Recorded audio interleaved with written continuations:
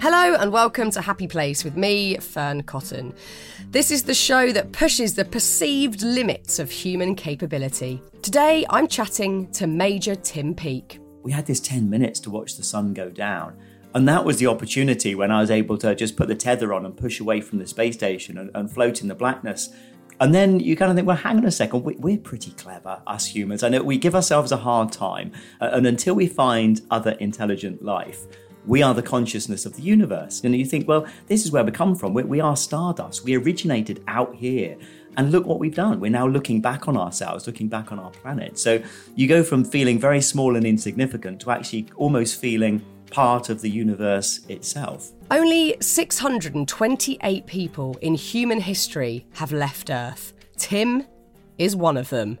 After nearly 18 years of military service, Tim replied to an online recruiting advert for the European Space Agency. This was a massive deal because UK citizens had previously been unable to apply to become ESA astronauts. You'll hear more in this chat about the mindset that made him jump at the chance of a once-in-a-lifetime opportunity. He went on to become the first British ESA astronaut to visit the International Space Station. Now he's written a book that traces the lives of the other remarkable people who forged the way for space travel. I was so fascinated reading this book. It's called Space, the Human Story, and it's just the most incredible insight into the dangers of space, the magic of it, and just the relatively humdrum too. I spoke to Tim remotely a couple of weeks ago and we covered so much, from the lessons we can learn about resilience and perspective from those who have been to space, to the amazing scientific leaps happening in space that could benefit all of humanity. I think you're going to like this one. I'm Sandra, and I'm just the professional your small business was looking for. But you didn't hire me because you didn't use LinkedIn Jobs. LinkedIn has professionals you can't find anywhere else, including those who aren't actively looking for a new job, but might be open to the perfect role, like me. In a given month, over 70% of LinkedIn users don't visit other leading job sites. So if you're not looking on LinkedIn, you'll miss out on great candidates, like Sandra. Start hiring professionals like a professional. Post your free job on linkedin.com/people today. Right, let's do it. Here's the show.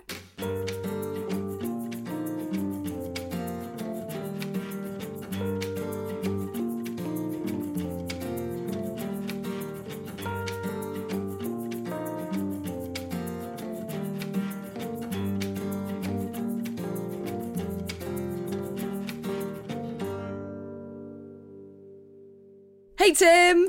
Hello, Fern. How are you? Oh, I'm really good. It's great to see you. We have an unusual connection in the fact that you used to be neighbours with my parents. So Lynn and Mick, say hi. Oh, that's brilliant. They were so cool. And yeah, we used to live opposite them and it was just so nice. It was during those lockdown periods as well. So we shared a few bottles of wine on the odd evening, from a distance, of course, socially distanced, but it was great. Oh, they were desperate to say hi to you, so I've got that out of the way. Next on the list, I got the opportunity to read your brilliant book, which I just loved, Space, the Human Story. It was, first of all, that front cover. Yeah. Oh, my God. It's amazing. What a shot. Yes, yeah. I mean, that's probably the most iconic, or one of the most iconic space shots, other than Earthrise, I think, taken on Apollo 8.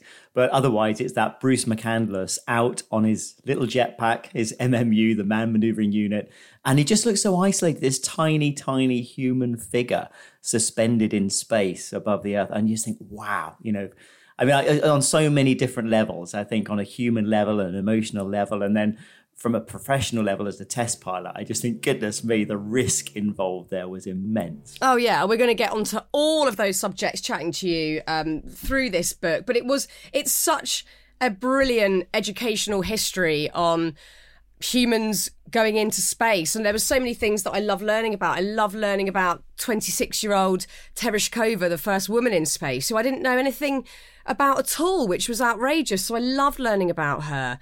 I love learning about John Young's corned beef sandwich. Yes. I know that they were able to actually play the odd prank as well, although it didn't go down too well with the team at Washington. But no. But yeah, I mean, Tereshkova, it was amazing though. And I learned so much research in the book as well. I found, and there's so much information that's accessible today about what was happening in the Soviet Union back then. that we didn't know about. And so over the years, that information has been released. And the whole, that was another race. You know, they got wind of this NASA program, the Woman in Space program that NASA had started. And the Soviets just said, well, they're not going to beat us, you know, and Tereshkova was selected and flown in very, very short period of time. But she's an amazing woman. Yeah, incredible. And she's still alive today, right? Yes, yeah. She's sits in the Duma in Moscow. So she's become involved in politics. Wow, incredible. I mean, the research, I can't even imagine where you'd start with this. Looking at the whole history of the human story of space, it's immense. I mean, it must have taken you years to complete this book. Well, we kind of had to go through a filtering process. And I say I had two people helping me, so Giles Smith and Nick Spall, people I've known for a long time. And they're both great people to work with. And Nick knows a huge amount about space. And we said, look, let's just filter out some of the stories and pick the main flow of over the years. The space stations that we've built and the places that we've been to, and then pick the stories that really tell that human element. And a few of the insights as well, you know, we want to have some fun along the way and some of the things that people wouldn't have known about or heard about. Oh yeah, I laughed out loud several times reading this book. I mean, there's only 628 people in human history that have left the Earth, and you are one of them. And that leads obviously to so many people being so intrigued by your experience and as you've said, the emotions around going into space. And I was really taken by the opening to chapter 7, where you quote an American news anchor who was reporting on the return of Apollo 11. And he said, you get the feeling that people think of these men, because obviously it was only men that could fly at the time, as not just superior men, but different creatures. They're like people who have gone into another world and returned, and you sense that they bear secrets that we will never entirely know. I mean, that's exactly how I feel about astronauts and cosmonauts. I kind of think, you can't even imagine what that feeling is like. But also for you, on a very human level, I'm imagining that's quite a burden to bear, because you have experienced something totally extraordinary. But on the other hand, you're also a human going through very human experiences, being a father and, you know, bumbling through certain days of life. So does that feel like a heavy weight to carry, that level of expectation? It does. I mean, there are so many things there in terms of that kind of balance between your private and your professional life. But the burden of being able to try and explain what you've been through and what you've seen is a difficult one. It's one I've tried to embrace, because I think we are ambassadors for space. As astronauts, it's our job, it's our duty to kind of report back and tell people about what it's like and what we're doing and why we're doing it. But it's very hard. And I remember speaking to Al Warden, who became a good friend from Apollo 15, and talking about his spacewalk. And he kind of looked at me, and this was before I flew, and he just said, you're going to know when you come back why I find it really difficult to explain what it's about. And it's that kind of difficulty of when you've left Earth's atmosphere and you look back and you see the planet against this black backdrop of space. You get a real shift in perspective. You just see things in a different way. And I think it gives you a sense of belonging, a sense of unity with Earth, and a sense of belonging to this place. And we all have a sense of belonging. We love home, and home starts out very local, in your local village or city or wherever it is. And then it might be county, and then it might be country, and then it might be continent. But when you go to space, you look back, you think, I'm an Earthling, you know, I'm from there. That's mine. That's my planet. And it gives you that kind of sense of responsibility for being a good Earthling, if you like. Yeah. And I think it's that shift. And I think that's what is very difficult to put into words. I think one of the most difficult questions for the Apollo astronauts, and time and again, people would just say, so what was it like? And how do you go and walk on the moon and then come back and tell somebody what was it like? I'm not sure there's even the sort of common language that could articulate that, because it's otherworldly. Yes, yeah, no, absolutely. So let's get on to your spacewalk, because in the book there's that brilliant famous shot of you walking across the ISS about to sort out the power supply on the International Space Station, and you've got this huge grin on your face, and you say in the book it's your proudest moment. It's an extraordinary shot, and it's an extraordinary moment, and again, something you can't put into words. But one explanation you do give is paradoxical, in the sense that you say, you know, you're outside of the International Space Station, and you firstly sort of feel like you shouldn't be there. You're this fragile human. but also you feel like it's the most tranquil and natural thing ever. Yes. It's extraordinary. It is. And there's that real juxtaposition. And on the one hand, I don't think you get that unless you're allowed to relax a little bit. Because when you're on a spacewalk, your primary focus is just, don't let go, don't fall off, and being professional and being focused and having that mental clarity to do a good job the entire time. But we were lucky we had about 10 minutes to wait for the sun to go down. There was live electricity flowing through the solar panel. And Houston said, you can't get to work until we go into darkness. And so we had this 10 minutes to watch the sun go down. And that was the opportunity when I was able to just put the tether on and push away from the space station and float in the blackness. And I kind of, at the first, you are feeling very, very vulnerable, very isolated, very remote. And this kind of fragile, tiny, human who's only alive thanks to the technology of a spacesuit. And then you kind of think, well, hang on a second, we're pretty clever, us humans. I know we give ourselves a hard time and we haven't got everything right and we've got lots of challenges to overcome. But we're pretty smart, we're pretty clever. And until we find other intelligent life, we are the consciousness of the universe. And I think that's a responsibility that we all bear, but it's also a privilege. And you think, well, this is where we come from. We are stardust. We originated out here from the stars, from neutron stars, from supernova. And look what we've done. We're now looking back on ourselves, looking back on our planet. So you go from feeling very small and insignificant to actually almost feeling part of the universe itself. Yeah, I can imagine that it is just the ultimate perspective shifter in all ways. And obviously I don't have the opportunity to go to space anytime soon, but I do this sort of stress management coping tool that I use. If I'm feeling really stressed out, I do what I call the zoom out. So I picture a sort of aerial view of me in whatever room I'm in at home. And then I sort of zoom out to an aerial view of the town I live in. Then I zoom out again to an aerial view of the UK, then planet Earth, then our galaxy, then all the galaxies. Yeah. And sort of realise, okay, I don't need to stress so much about this one tiny thing that I'm obsessing about right now. But you got to, in actuality, experience that. I mean, does that perspective shift last? When you're back down on planet Earth and you are faced with awful traffic or just the small moments in the day that cause us all a bit of angst or stress, are you able to apply that sort of mindset?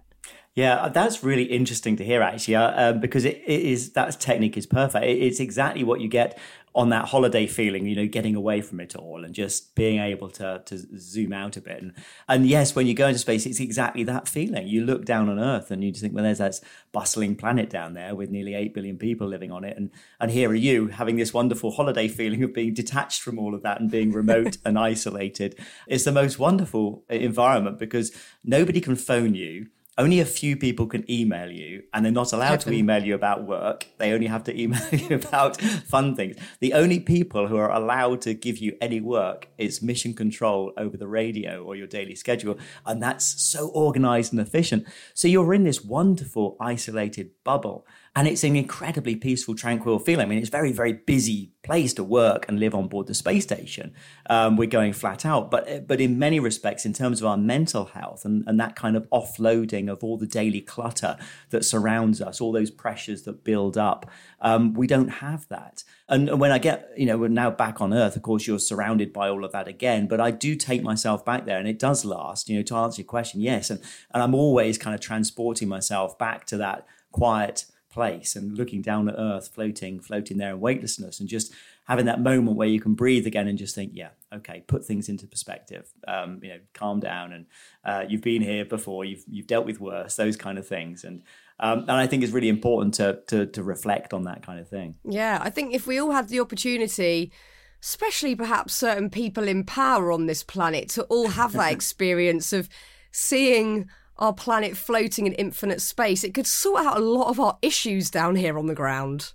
It certainly could. And I think that's another thing that you get when you come back from space, because you don't see any borders on Earth. When you see Earth, it's got this amazing geology. It's just strata and mountain zones and forests and deserts and oceans. And you're kind of fascinated about how the planet has formed over the billions of years. And the last thing you think about are actual humans on that planet, because you're just looking at this amazing, living, dynamic planet with its atmosphere, its thunderstorms, lightning, the northern lights, southern lights, all of that. And then when you think about the humans, about where we are and our squabbles and our difficulties and our differences, and you kind of think, well, yes, we do need to collaborate. We're all sharing this planet eventually, and the atmosphere is so thin as well. You realise that wildfires in Canada affect the whole continent of America.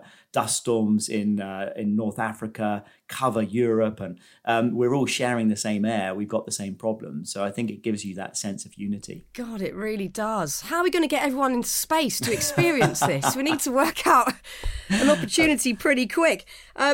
Of course, there's all of this wonder, and you had these small nuggets of time where you did get to ask those sort of big life questions, or certainly ponder big thoughts, that 10-minute window before you got to work on the power supply on the space station. Or you mentioned these moments where you would look out the window and you would see tiny lights from fishing boats on the Gulf of Thailand, which just sounded such a beautiful thing to witness. But of course, running parallel to that is unbelievable risk.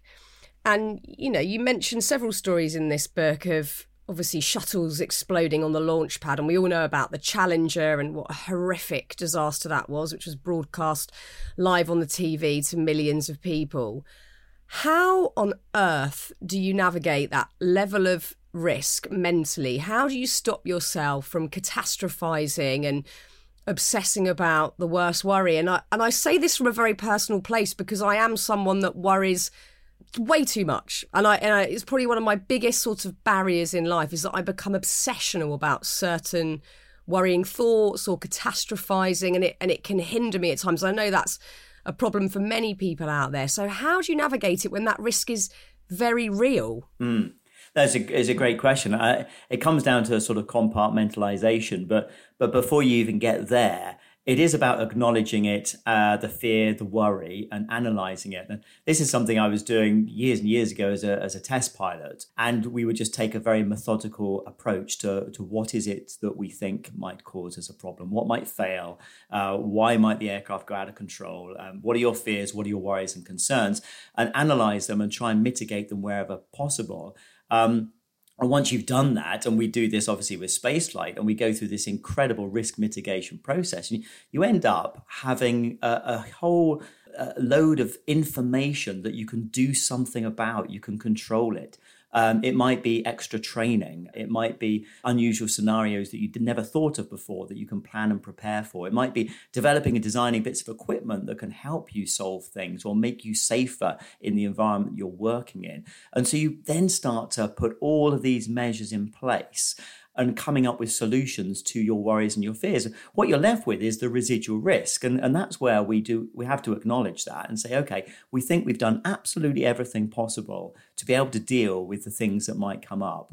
Now we've got this risk. Maybe it's a catastrophic failure of the rocket, an explosion that we didn't see and you can't do anything about. You just have to accept, are you prepared to take that level of risk at an individual level and at a corporate level and make that personal decision? But in terms of being able to have some element of control over your life, I think that's what really helps, is that level of methodical analysis of why am I worried? What's causing me fear and anxiety?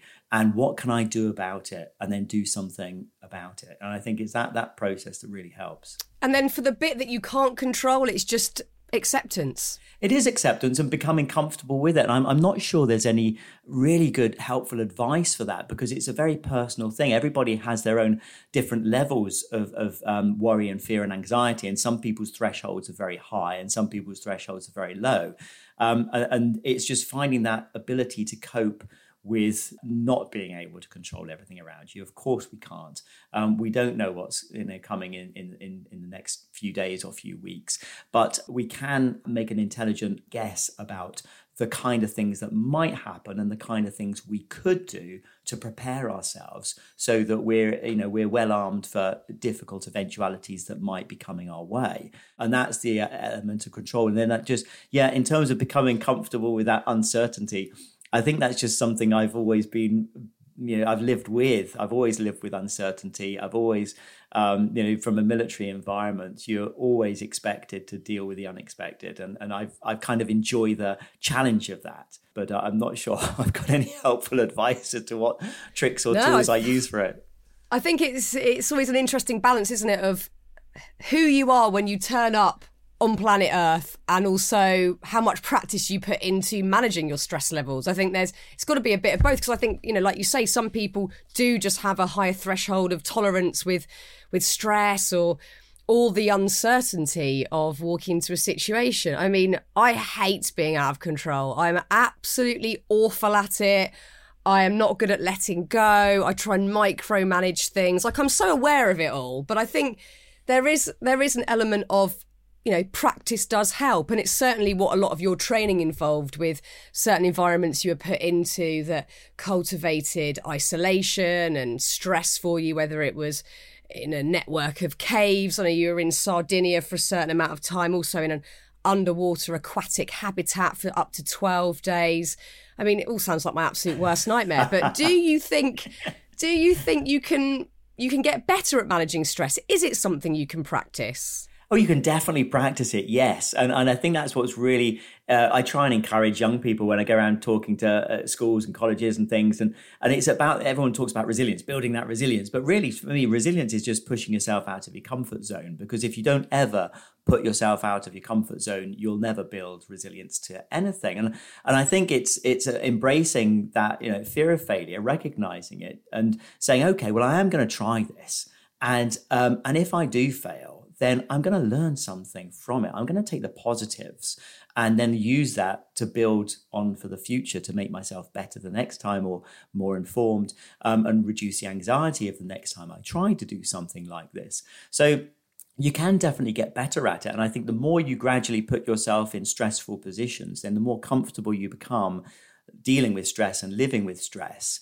And I think the thing I found is then what's next important. The next most important thing is to get that balance, because if you are somebody who then starts to thrive on stress and pressure and an ability to live in that environment, you've got to recognize how to come down from that. What is it in your life that gives you the moments to unwind? And whether it's meditation, whether it's going for a long distance run, which I happen to love, that's what clears my mind and just kind of resets the balance. Spending that time with family, you've got to get that balance, because without the balance, then you've just got too much stress in your life. I think, you've really hit the nail on the head in many ways, talking there about the fear of failure. I think that's what holds so many of us back, is that, that is one of the ultimate worries, the feeling that we might fail. And actually, in this day and age, there seems to be culturally a lot less tolerance for mistakes even. I'm not even talking about failure, just making mistakes. Everyone's so quick to point out when things have gone wrong. And if someone does fail, it seems to, certainly make the press's day. But it seems to be something that people then tend to gossip about or have heavy judgments on. And I think we need to really learn to collectively just rework that idea and give ourselves and each other space to just mess up. Yes. Yeah, no, absolutely. You're quite right. I think we have become, there's an expectation of perfection, and that's not healthy. It's not how we grow up. It's not how we learn. And so I think it's really important with our younger generations, especially, that we do encourage that failure, that giving something a go and not worrying about it, and learning from those experiences. And it's interesting, in the space industry, of course, SpaceX is a company that's done some amazing things over the last 5 to 10 years. And they've been such a disruptive company because they have embraced that sort of fail fast mentality. There's Elon Musk there with a rocket on the launch pad, giving it only a 50% chance of success. You wouldn't find Boeing, for example, in the past, a big major corporation, ever saying anything like that. And so it's that also that large scale corporate attitude can sometimes help, because it's okay to fail when you're operating in an environment where you've prepared for it, when the risks are right for failure. And it's okay to be wrong. We know when you're operating in a safe environment, these kind of things. And then the difference there is learning when's a good time to fail and when's not a good time to fail. I mean, there are times in our career, out on a spacewalk for one, that's not the time to fail. That's the time where you do have to be right 100% of the time. You can't afford to make a mistake, but you make your mistakes before then. Yeah. That prep time is where you're happily making mistakes and you're preparing for that moment of, I guess it does have to be perfect in that moment. There is no margin for error. I'm really interested in the sort of notion of stepping outside of your comfort zone. It's something that I definitely do regularly. I wouldn't say I walk into any of these podcasts feeling totally relaxed and like, it's going to be a breeze. Every time I have one of these conversations, I want it to go well. I want to feel like I've gotten something from it. I want the guest to feel relaxed. I want the audience to then like it. I do feel like there's sort of risk involved for me personally. I don't want to make a fool of myself, like all these other sort of psychological ideas that are going around my head. So I think I'm pretty good at pushing myself out of my comfort zone, but I'm never sure, I guess, what the sweet spot is, because what I don't want to do is ever push myself out of my comfort zone into distress or a feeling of sort of utter discomfort. And I'm sure, again, your threshold is pretty high considering what you've endured in training and also going to space, just mentally, how much you have to push yourself out of your comfort zone. Have you recognised what that sweet spot is for you? I think you're absolutely right. It's really interesting in terms of what we're comfortable with and when we're comfortable to push ourselves. And I like doing that initially when I'm by myself. I don't like failing in front of people. And, I grew up quite a shy individual. And I guess I gained my strengths and I gained my self-confidence by doing stuff by myself. I would, as a young teenager, I'd take myself off on long hikes, go, rock climbing, I'd go long distance running. And that's where I kind of got it. I pushed my boundaries. I really physically pushed myself and mentally pushed myself to do things that I was not comfortable with.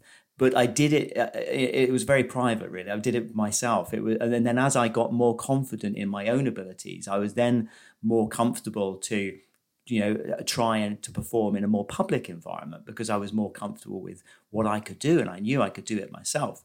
And so I think everybody has their own levels of when they're prepared to push themselves out of their comfort zone and when they're not prepared. I mean, for me, the prospect of perhaps, say, going on Strictly Come Dancing would be absolutely terrifying. Terrifying. Because, I can't dance to save a life. And that's a very, very public setting. But, I love that that's more scary than going to space. Oh, absolutely. No, send me to space any day.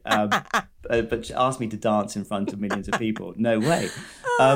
But then I think if you really wanted to look at that seriously, you'd then go and take lessons and you'll gain up your skills and abilities and build up your own confidence and in what you're doing and that kind of thing. That's what most of us would do. We would prepare for it in that way.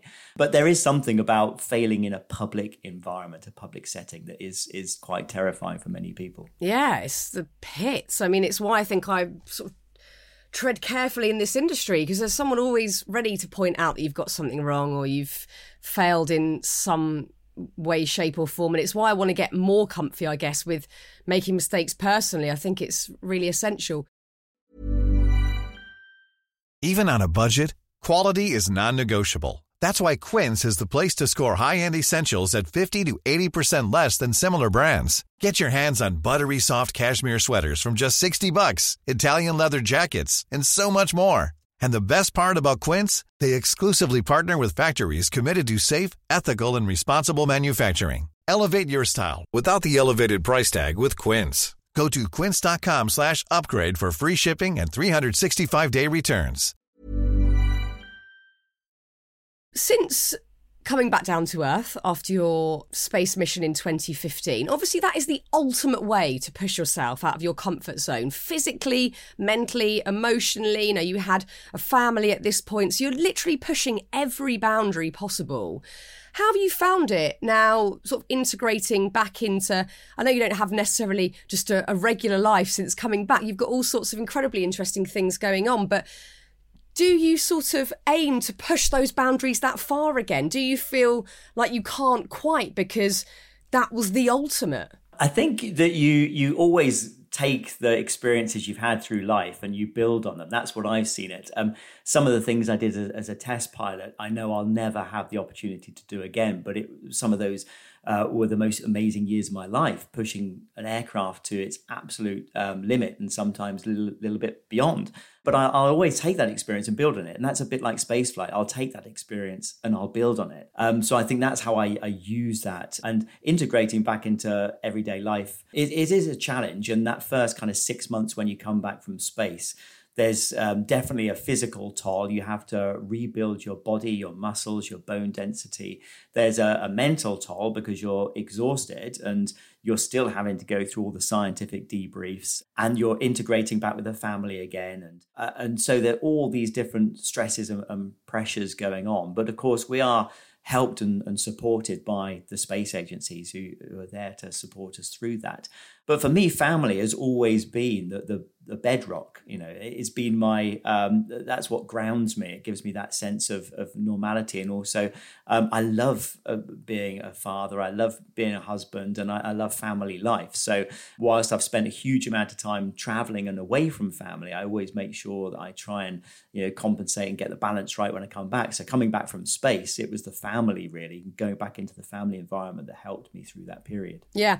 And of course, you talk there about the sort of scientific testing around how you've physically coped and obviously you had that prior going into space. And I loved reading about the testing going right back to the 60s to where we're at today, the amount of physical testing, psychological testing that you have to go through, some extraordinary procedures to ensure that you're ready for space. And at times you felt like the tests were themselves a test just to see if you could endure the amount of things you had to go through. But the most surprising one for me, which I don't know why it was so surprising because it seems relatively obvious now, but one of the key specifications that you really need to be an astronaut or cosmonaut is to be able to rub along with people well. And it seems obvious, but I was like, wow, it does come down to the basics. And it's probably really like most jobs. You need to be able to get on with other humans. Yeah, absolutely. It's the soft skills, and they're so important in life for everybody. And when you've gone through all the technical skills, people have evaluated your academic performance and your ability to concentrate and your memory retention and spatial awareness and all these kind of things. You're still left with an awful lot of people who can do the job of an astronaut. And then in the interview panels, I remember speaking to Jean-Francois, a French ESA astronaut, and he interviewed me and kind of had the casting vote as to whether I was going to go through or not. And I spoke to him later and said, how do you make that decision? And he said, well, you just sit there and decide whether you'd like to spend 6 months living in a tin can with this person. And if you're okay with that, then they go through. If you're not, then they don't. Yeah, it must be awful if you were to be stuck for 6 months on the International Space Station with someone dreadful. Yes. Yeah. I mean, it's really not an environment to be clashing personalities. And you've got to be a good team player. You've got to, do all the basics and just have respect for people's space and have good personal hygiene and, be a good, a helper and is one of these people who just is very, I guess, altruistic, not self-centered and prepared to have an element of selflessness when it comes to at the end of a very, very long, busy day and you see your crew member has still got 2 hours of work left. Do you retreat to your crew quarter and have a cup of tea, or do you just pile in and get the job done? And that's what we all do. And I think it's really important to kind of select those people. But when, again, talking to young people, I think, well, that's why some of the extracurricular activities that we do when we're young, whether it's guides or scouts or brownies or Duke of Edinburgh awards or cadets or all these kind of things that help you to develop those social skills, they're so important. So important. And they're so underestimated. I think there's still far too much focus on, are you doing well or are you doing badly at school in all subjects? And the pressure seems immense. Whereas, I know obviously there are many jobs where you do need absolute, accuracy in certain subjects and you do need to follow them through to a very high level. But at the end of the day, everyone wants to work with people that are just good eggs, that are decent. And we're sort of not putting much priority in schools on that, I don't suppose. No, I think you're right. Obviously school, is there to give us an academic grounding. And you said that's important. And that is obviously going to help you go out into the workplace and get a decent job. But you can't do that at the expense of not having that sort of social integration. When I tell kids, what do you think I got for my A-levels? And they say, oh, you're probably an A-star student, I'm sure. I said, well, do you know, I got a C, a D and an E. My wife always tells me the E didn't count. I said, yes, it counts. An E counts. And E's still a pass. But they're amazed. These kids like, you got a C, a D and an E and you became an astronaut. I said, well, yes. I said, I'm not advising that's the route to go down. It was really, really hard work. And it could have been a lot easier if I'd done better at school. But I didn't do better at school. And so I went down the hard route. But it just goes to show you can still do it. And for me, I mean, I was a cadet at school and I absolutely loved that. And I owe so much to the cadets because it did give me, a huge grounding with all of those social and those soft skills that are really important. I think it's such an important message to hear because every year around A-level and GCSE results time, I sort of, I've got older stepchildren, so I've been through it with them already, but you do feel that angst that, oh my gosh, the pressure and the social pressure from what all of their friends are getting, and then the pressure from could be parents or the school. And as you've just demonstrated, you sort of scraped by with your A-levels, but you've gone on to do something utterly extraordinary, incredibly niche. You know what also has just sort of jumped into my head? This strange notion that when we're really little, I know that you do talks in schools to all ages, but when we're really little, we do get sort of actively encouraged to dream big. So, what do you want to be when you get older? And often it will be something extraordinary like astronaut, footballer, doctor, scientist, something that sounds, super impressive, and we dream big. And then I don't know what the age is. I remember maybe being about 13, 14 and having one of those awful careers advice chats and saying, oh, I really want to, at the time I wanted to be a dancer because I studied dance as a kid. And I was sort of categorically told that's a ridiculous idea. Please think of something more sensible. And that big dreaming is really knocked out of us. But you, again, are demonstrating, you didn't do well in your A-levels, but you've gone on to do one of those big dreaming jobs. I think we need to really allow kids to keep that level of big thinking throughout those delicate teen years, surely. Yeah, we do. And that, I think it's really important that people don't close doors on themselves, keep as many opportunities open. And even if it's something that's going to take a long time to achieve, that doesn't mean that you shouldn't have an aspiration to try and achieve it. I mean, for me, my passion was flying, and I was thankfully able to go down that route. And the astronaut job didn't come to the age of 37. But it's something that we're all allowed to have these dreams, young and old as well. I think people should never stop dreaming. I totally agree. I've always kind of worked on a 2-year basis as well. I think it's great to have big dreams, and it's also okay to have small dreams as well. And I think that for me, the 2-year kind of vision has really helped me because that's something that can sometimes feel more achievable. So you might have a big dream, say, okay, not quite sure how I'm going to get there, but I know how I'm going to get to this point in 2 years' time. And then from there, I've got an idea how I might be able to use that to get to a different point and a different point. And so not necessarily worrying too much about, about the destination, but really enjoying the journey. And I think that's the lesson I try and give is just, enjoy the journey because your destination might change. You might find somewhere else to go, or you might end up at the destination you always wanted to. But, none of that actually matters. What matters is what was the journey like? Did you have a great time? Did you enjoy it? Being flexible, so vital, isn't it? And again, your story illustrates that perfectly because, as you say, this came down the line for you. You were so dedicated to your flying and army life. And then, many people know this story, but for those that don't, extraordinarily, your wife saw an ad in, was it a newspaper, about this position as an astronaut, which previously for a long time hadn't been available to anyone in the UK. And that then changed your course entirely. I mean, that's a perfect example of having that ability to be flexible and going down a different tangent unexpectedly.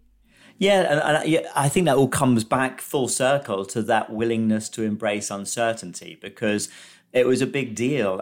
Rebecca was pregnant with Thomas at the time.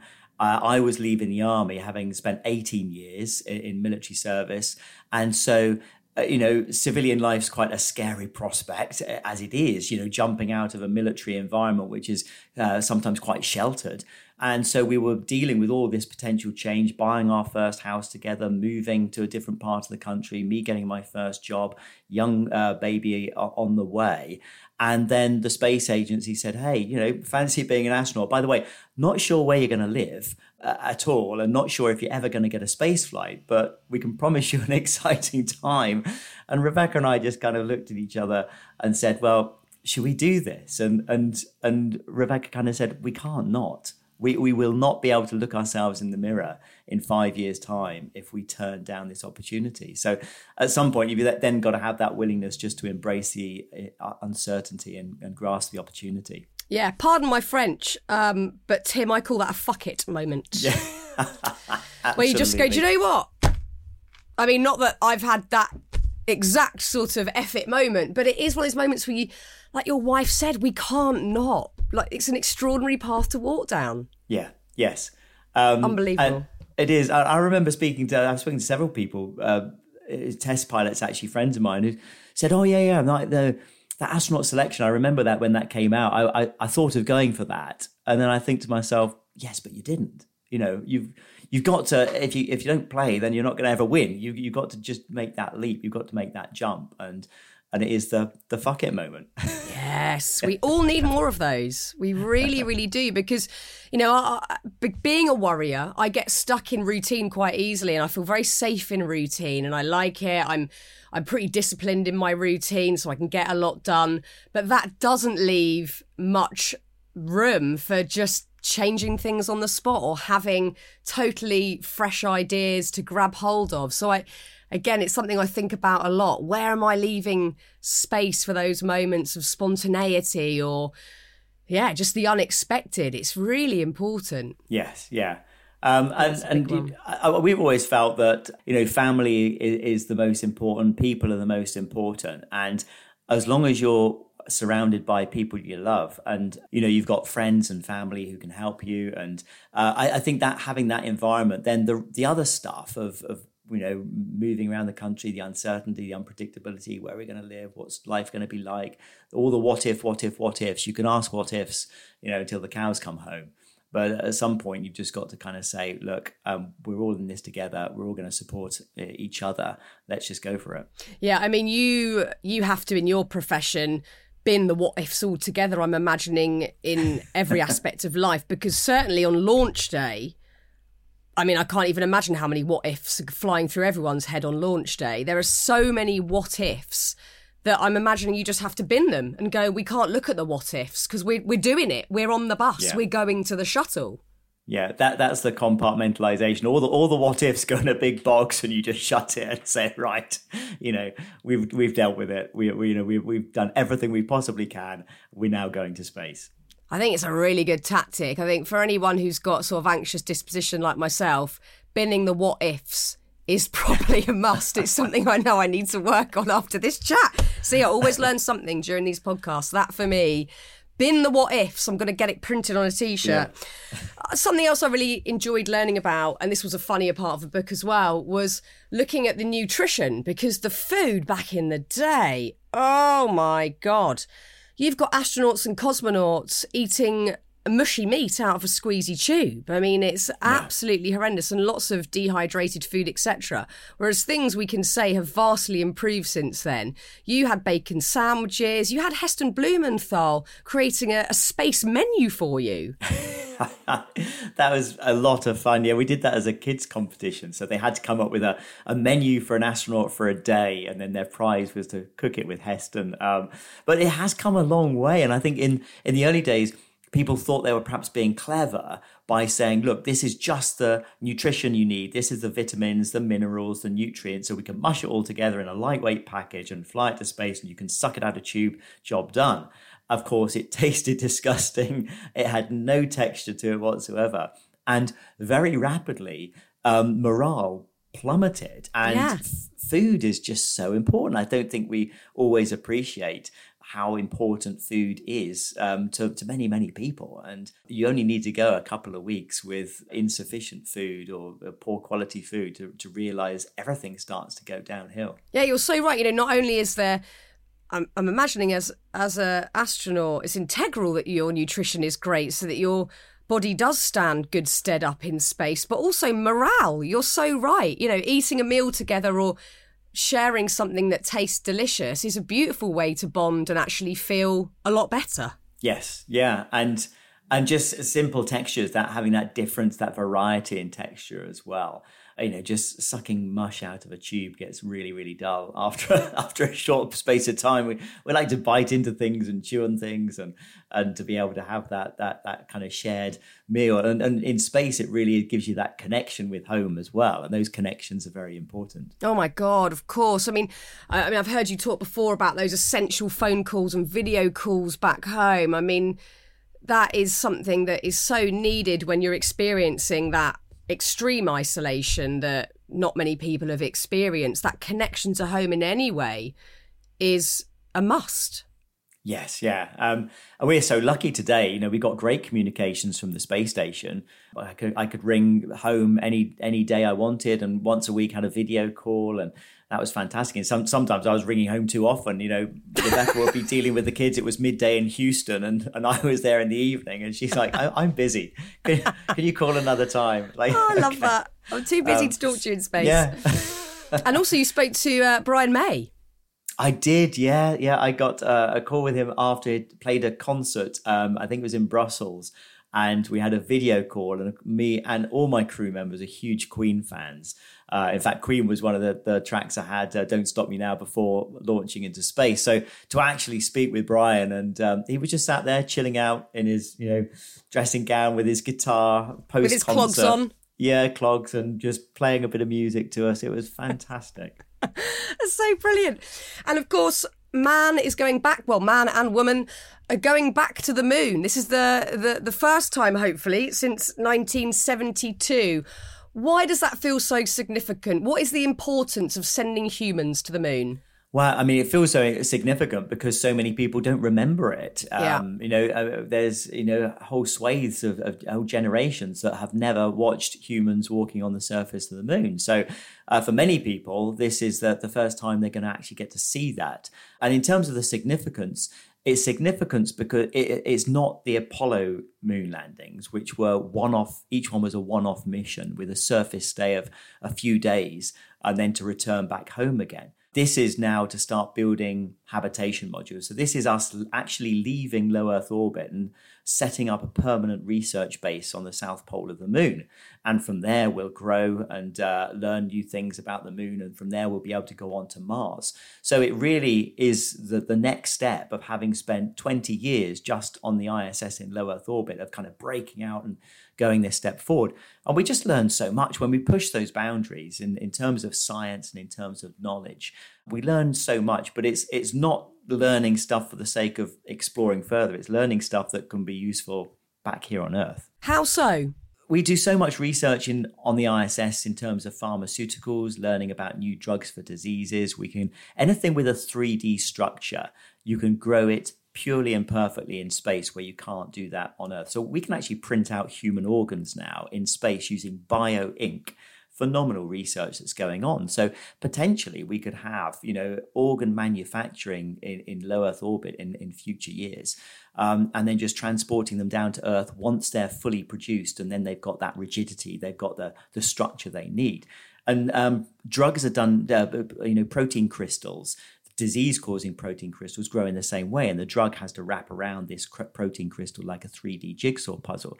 So on Earth, we grow very impure crystals, so we have impure drugs, and so we overdose patients with big side effects. Whereas if you bring down a protein crystal grown in space, it's very large, it's very pure, so the drug is incredibly effective. And so you have much, much lower dosage for patients, much, much fewer side effects. So again, manufacturing the protein crystals in space is really important. Things like space-based solar energy. clean, limitless energy from space is a reality. We just need to get to the point where we can build it, and we're not far away. So that's another area. And things like communications and navigation and telecoms, all these things are benefits we get from space and climate change data. But, the space industry is constantly pushing boundaries, and we're benefiting from that research. Yeah, and it's also, as you can see from the research in your book, becoming a much more inclusive endeavour. It was restricted purely to men, and there were certain regions of the planet that weren't sort of accounted for, but also women were totally not allowed. But we're seeing a much richer and diverse group of people going into these missions now, and that's so exciting. We are. It is exciting. It's so important as well. I mean, we've learned over the years that the diversity is far more important when you're putting together, teams of people working in complex environments. And the selection process over the years, we've had a few selection processes which have been 50-50 in terms of gender diversity, which has been fantastic. And as you mentioned, it's now open to much greater areas of society. We need people with skills in medicine, skills in computer programming, all sorts of different variety of skills, geological skills, to come and join the effort. So it's not just about fast jet test pilots becoming astronauts. Yeah, it's a beautiful thing. I think it's so wonderful. I'm at the moment researching another podcast at the moment, which is about women's football. And again, it goes back to that really necessary message that people need to see themselves out there doing these jobs to believe that they could do it too. And I think we are entering a new era where, we're seeing women play football at a very, very high level. We're seeing women and people of colour go into space. It's so, so essential for young kids to see this, to believe that they can dream that big as well. It really is, really important. And thankfully, over the years, that's become, something that space exploration has become much better at.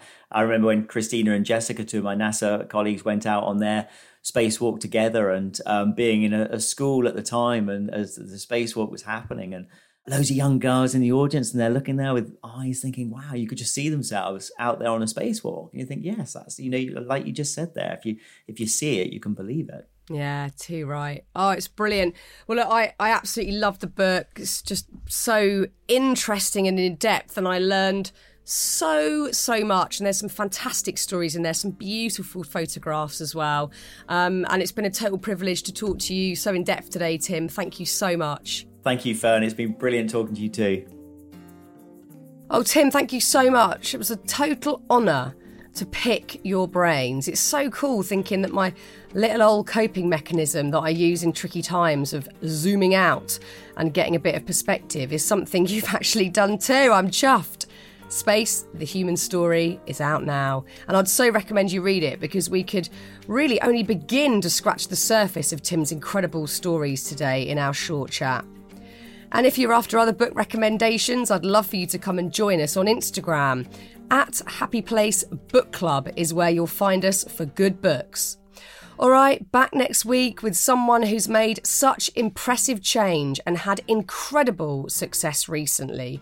Until then, massive thanks again to Tim, to the producer Anushka Tate at Rethink Audio, and to you. I love you to the moon and back.